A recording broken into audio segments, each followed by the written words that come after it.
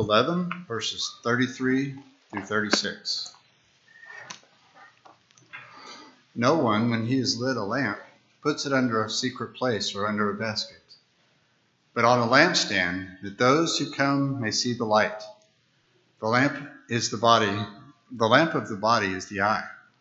Therefore, when the eye is good, the whole body is full of light. When your eye is bad, the whole body is full of darkness. Therefore, take heed that the light which is in you is not darkness. If then the whole body is full of light, having no part dark, the whole body is full of light, as when the bright shining lamp gives you light.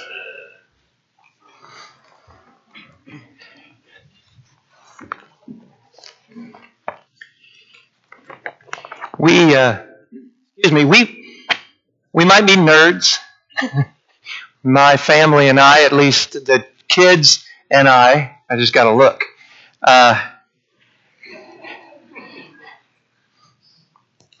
We like old television shows, and we like old suspense shows, like Twilight Zone and other shows like that, The Outer Limits.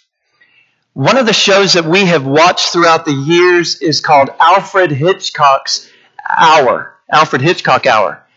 And there was an episode that we've watched how many times, Chandler? It's called The Jar. And this is a still shot of the show. And that jar that you see, and you can't see it real clearly, but you couldn't see it in the show either. And the premise is that there's a man who goes to a fair, and for $12.25, he buys this, at a carnival, he buys this jar. And he brings it home, and it's a conglomeration of different things in the jar, and the people are sitting around, and they're trying to figure out what it might be. Is it an alien? Is it a dead something? Whatever. And more people come from the community, and they're looking at this jar, and they have their opinions. And then some people kind of get greedy, and they want the attention that the jar is bringing the man who bought it.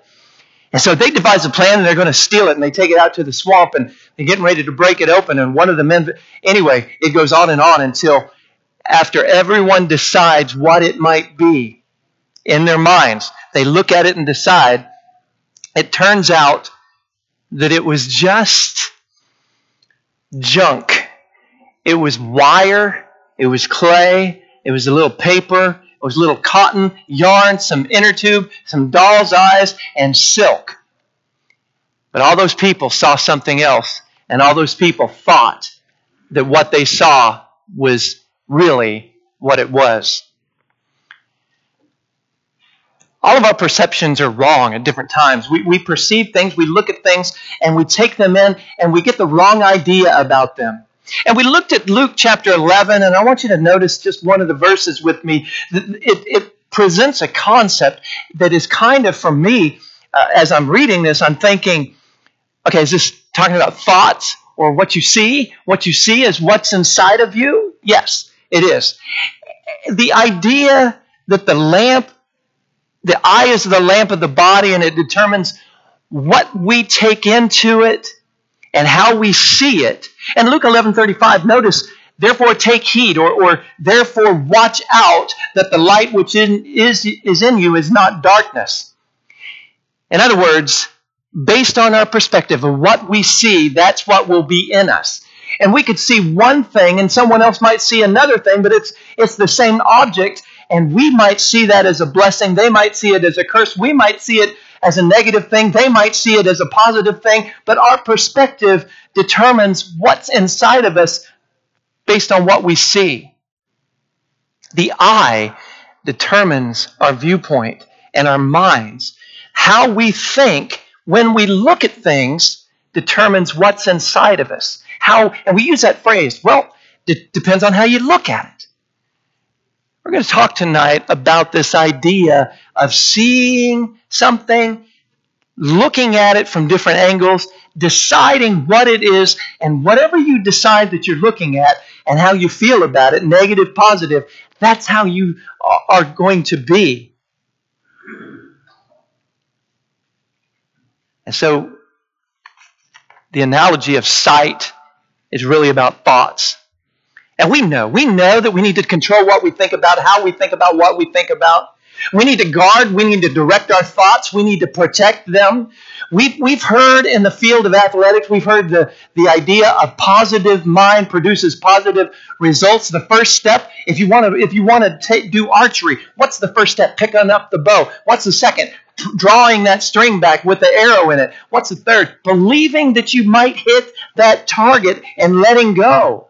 It's that power of positive thinking that you've got to get your mind into a situation where you are thinking positively. The first step is thinking right. It's been said, here's a quote that has been passed around throughout the years. You are today where your thoughts have brought you. You will be tomorrow where your thoughts take you. Another saying, there are different variations to this. I had it in my office for a while, one of the variations, but it just says, we've heard it throughout the years, watch your thoughts, they become words. Watch your words, they become actions. Watch your actions, they become habits. Watch your habits, they become your character. And watch your character, it becomes your destiny. But it all starts with watching your thoughts. There's a connection between the thoughts that we have and how we live, how we become. And that's not psychology. That's what the Bible tells us. The Bible teaches us that we need to control our thoughts. The Bible teaches us that if we allow our thoughts to dwell in the negative, we will be negative people. We allow our thoughts to dwell in the positive, we will be positive. We allow our thoughts to dwell on the godly, we will become more godly, and on it goes. So we're going to talk about some of the negative directions that we might take as far as our thoughts are concerned. And then we're going to talk about some of the positive. But our spiritual destruction starts when we choose to allow our thoughts to move toward sinful, I should have taken that picture off a long time ago, sinful tendencies. So we might dwell on some negative things. We might dwell on temptations. James chapter 1, 14 and 15, each one is tempted when? When he's drawn away from what? His own desires and enticed, and then when what happens? Desire has conceived, it gives birth to sin. Sin, when it's full grown, brings forth death. It's been said, you can't stop a bird from flying over you, but you can stop it from building a nest in your hair, looking around, not looking at what you're not supposed to look at, not thinking what you're not supposed to think when you look at a certain thing. That's a difficult thing to do. Temptations. You surround yourself with things that might make you have lustful thoughts. Photos, television shows, the internet. And what's going to happen? What will happen? You focus on something long enough, you'll go there. Your mind will see it when you close your eyes. Your mind will think it. Your eyes determine your thoughts. We dwell on temptations. We dwell on grudges. We do. What happens if I allow my thoughts to dwell on anger against my neighbor, against my brother and sister in Christ? What's going to happen? Well, fruit will be born. Fruit will be born. Sinful actions eventually. What feelings? We'll have feelings of vengeance. We will want vengeance. We will talk about those people that we're carrying grudges against. We will tear them down. And if I let these grudges work in me and build up in me, it will rot me from the inside out. Grudges. How long have we carried grudges? How many grudges have we carried? How many times have we not chosen to forgive someone, even though that would make us better people if we did? It would empty our heart of poison, our minds out of a burden, and we can move on. Matthew 15:19, for out of the heart proceed evil thoughts, murders, adulteries, fornications, thefts, false witnesses, and blasphemies. We allow our hearts to dwell on evil, we will do. What are we going to produce? We're going to produce evil. So what are we going to allow our hearts to occupy our hearts? Whatever we do, whatever we put in there, it's going to dictate the course of our life. It can ruin our relationships. It can ruin our relationships with each other, our relationship with God. It can ruin our lives. So we dwell on grudges. We also dwell sometimes, think about this, on bad advice. Bad advice. Proverbs 12:5, the thoughts of the righteous are right, but the counsels of the wicked are deceitful. The counsels of the wicked are deceitful. When I was a kid, we went down South Oregon from Washington State for a family reunion. And we went out to the country, to a farm. And I had cousins, distant cousins, who lived on that farm. And I had experienced electric fences before. I had. And I knew what they were about. And my brother and I had dared each other to hold on to them and see how long we can hold on to them. My granddad had horses and cattle, and so he had the electric fences. But these kids who lived on the farm came to me and said, here's what we're going to do. We don't want you to touch that electric fence. You don't have to. Because you can get shocked by just holding a long piece of wire over that fence, but it won't be that bad. So why don't you try that? And I didn't realize how high this fence had been turned up. But I held that rod out, and they said, is it shocking you yet? Just hold it there for a second. It won't be that bad. Is it shocking you yet? No, it's not shocking. And one of them reached over and hit it. And I couldn't stop it. And it hit. And I got hit. The counsel of the wicked. Don't listen to it. It will shock you. It will shock you. They're deceitful, the counsel of the wicked. Don't listen to them. 1 Corinthians 15:33 and 34. Do not be deceived. Evil company corrupts good habits. We know that. We've experienced that. Awake to the righteousness. Do not sin, for some do not have the knowledge of God. Don't hang around those people who don't have a knowledge of God. Don't allow your life to be built around those people. We want them to have a knowledge of God from us, but don't build your lives around them and rest on them. We have to choose who we're going to hang out with. We're going to have to choose who we're going to listen to. If we hang around positive people, what are we going to end up being? Positive. Unless we're so negative we turn them negative. If we hang around ungodly people, we're going to drift toward ungodliness. But if we hang around godly people, we will become more godly. Righteous people will help us be righteous. That's part of the reason that God recommends these times of coming together as a family and worshiping God. Recommends these times and those times of fellowship where we get to get those times where we are around positive influences and not people who give us bad advice. We can change our thought direction. Colossians 3:5, therefore put to death your members which are on the earth, fornication, uncleanness, passion, evil desire, covetousness, which is idolatry. You know what that implies? Again, and I'm going to hit on this for a couple of times, that implies that you have a choice. Therefore, you do this. You put to death. Therefore, you decide that you don't want these in your life. Therefore, you make a decision to eliminate these from your life. Do we need God to do it? Yes, absolutely. Do we need His help? Absolutely. But it's our choice. It's our decision to do this. Put to death your members which are on earth. We don't even have to mentally focus on these things. We just can put to death.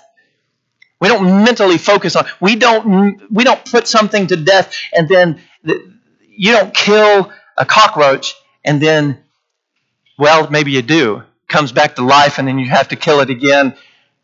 But once it pops, once it pops, it's done. And you don't have to, except for some women in my life that I know who will keep killing it over and over again. But really, with things like this, you don't have to keep killing them. Just consider them dead. Consider them dead. Not an option. Just move on. We kill them, and then we choose to occupy our minds and our thoughts differently, to use our eyes and put good light into us.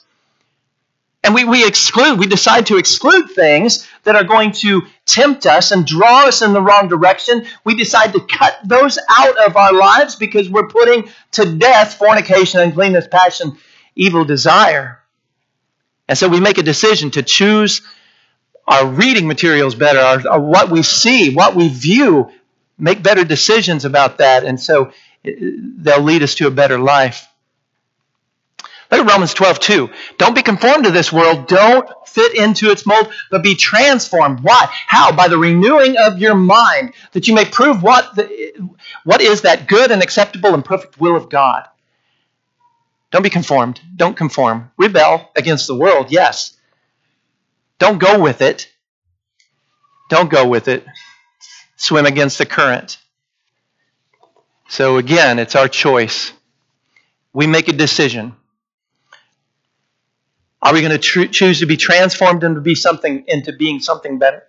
By renewing our mind, our thoughts. Well, how do we renew our mind? Renewing your mind with what? By learning more about God. How so? By reading the Scriptures and learning about Him. How else can we renew our mind? Being around people and discussing God and the Scriptures and how Jesus is working in our lives, discussing ways that we can better spread the gospel, talking about godly things rather than worldly things. Worldly things are so easy to talk about.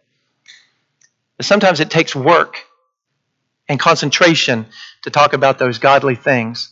So we got to change how we think and what we think about. And what we think about determines how we think and vice versa. So we have a choice. We have the power. Obviously, we have the power to not be conformed, and we have the power to decide to be transformed. We have the power to decide to put to death those evil, earthly, worldly things. And we have the power to decide just to let them stay in us. We have the choice.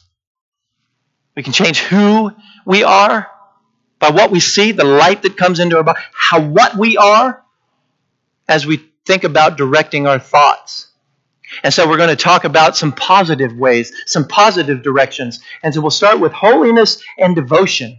Holiness and devotion. We want to think about holiness. What does holiness mean? It means to be set apart and sanctified and set aside for a special, to be holy. We want to think about this idea of God taking us, setting us aside for special things to think about and to do and to talk about and to experience and to share, setting us aside.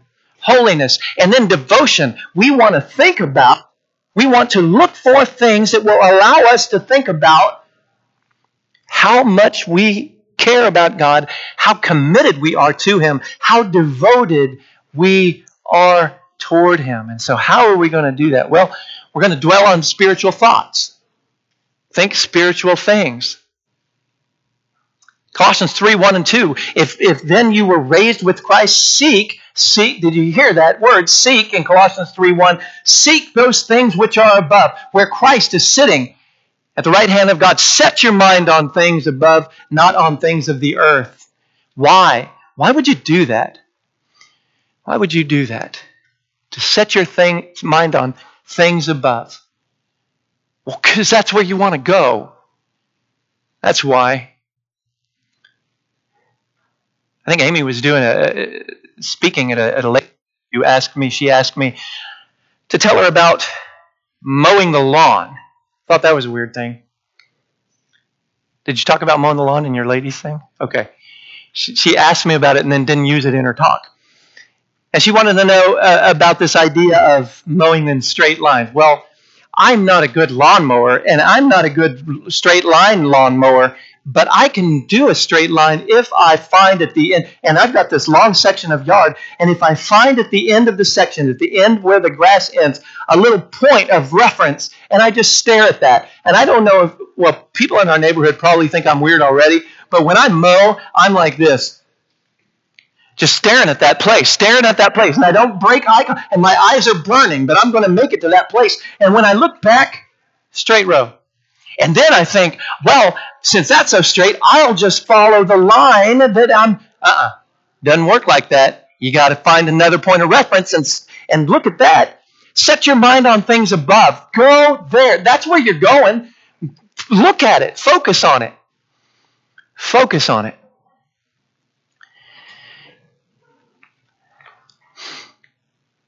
We have the power to choose, and we can direct our thoughts, apparently. Set your mind on things above. Philippians 4:8. In this vein, spiritual thoughts. And you can turn there. I'll give you a minute to... It's a little It's one verse, but it's quite a few words. Some good things. You eliminate, you put to death those worldly things, those lustful things, and pride and fornication. You put those things to death, and now you've got this void. So you've got your mind, and you got to train it to think differently. But what are you going to do? How are you going to work on that area of your life? Well, Philippians 4:8, finally, brethren, whatever things. Now, let's just drop to the end. Meditate on these things. Philippians 4:8, the end of 8, meditate on those things. What things? Finally, brethren, what true? Think about that. What's truth? Jesus is the truth. The Word is the truth. Meditate on that. Think about that. Not just, well, I think about the Word. I'm done. No, meditate. It takes time. Whatever things are noble. What is noble? What is nobility? What's royalty? You mean like a king? Absolutely. Things that are noble. Whatever things are just. What does that mean? Just, fair. Well, God's fair. Yeah, think about Him. Meditate on Him. Whatever things are lovely. What are lovely? Well, there are areas in the world that are not so beautiful. And I graduated high school from an area in Colorado that is not so beautiful. It's flat. The buffalo grass is green about, for 2 days out of the year. The rest of the time it looks dead. It's windy. It's dry. And if you looked at it, you would think, this is Colorado, where are the mountains? Get me out of here. But my grandma was raised there, and she died. She died in San Marcos, but she was raised there all of her life as a little girl out in the country on a farm. And she loved that land. And to her, it was the most beautiful land. It was lovely. And you can look around the world, and you can see the ugliest stuff. But I believe as Christians, if we can look around and see through God, we can see the most lovely things and then contemplate those things. What are lovely? What things are lovely? The first smile on a new baby. That's lovely. Do they spit up? Yes. Do they make messes? Yes. Do they make noise? Yes. But that first smile on a new baby is a lovely thing. And meditate on that. Meditate on it. Whatever things are of good report. Good report. Have you heard any good news lately? I don't know. The gospel, that's literally the good. Have you heard that lately? Have you talked about it? Have you meditated on it? Good report. Any virtue. What is virtue? Purity? Is there pure? Yes. You can think about God. He's pure. Anything praiseworthy. Aren't we here to praise God? Don't we come together to praise God? Can we not praise Him on our own? Lift Him up in our prayers, our thoughts, our songs. Everything that we do, can we not? What is praise? God is praiseworthy. If you can't figure out what to think of, what to fill your mind with, then just read Philippians 4:8 and meditate on it. And then, so we're gonna think about holiness and devotion. We're going to think about spiritual thoughts. We're going to think like God. 1 Samuel 16:7. Here's what's happening. Saul is not going to be king anymore. He's failed in God's eyes. Samuel's not excited about that. But God says, you go and invite this man and his sons to a religious ceremony. You're gonna get them ready, and then from Jesse's sons, I will pick out the man who will take Saul's place. And so one of his sons, Eliab, shows up, and Samuel says, "Oh, what about him? Look at him. That has to be the next king." And God makes this statement in Samuel 16:7.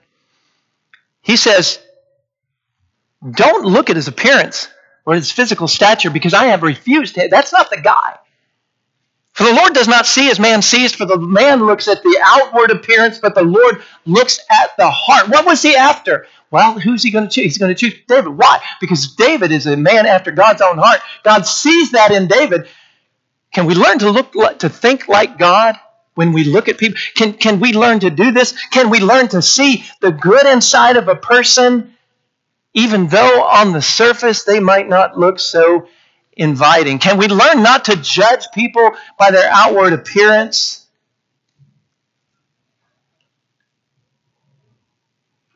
This idea of thinking like God. Psalm 8, 3, and 4. And then when I consider your heavens. We're going to get back to that in a second. I think I missed one. Anyway, if you would turn to Matthew chapter 16, verse 23. Matthew 16, 23.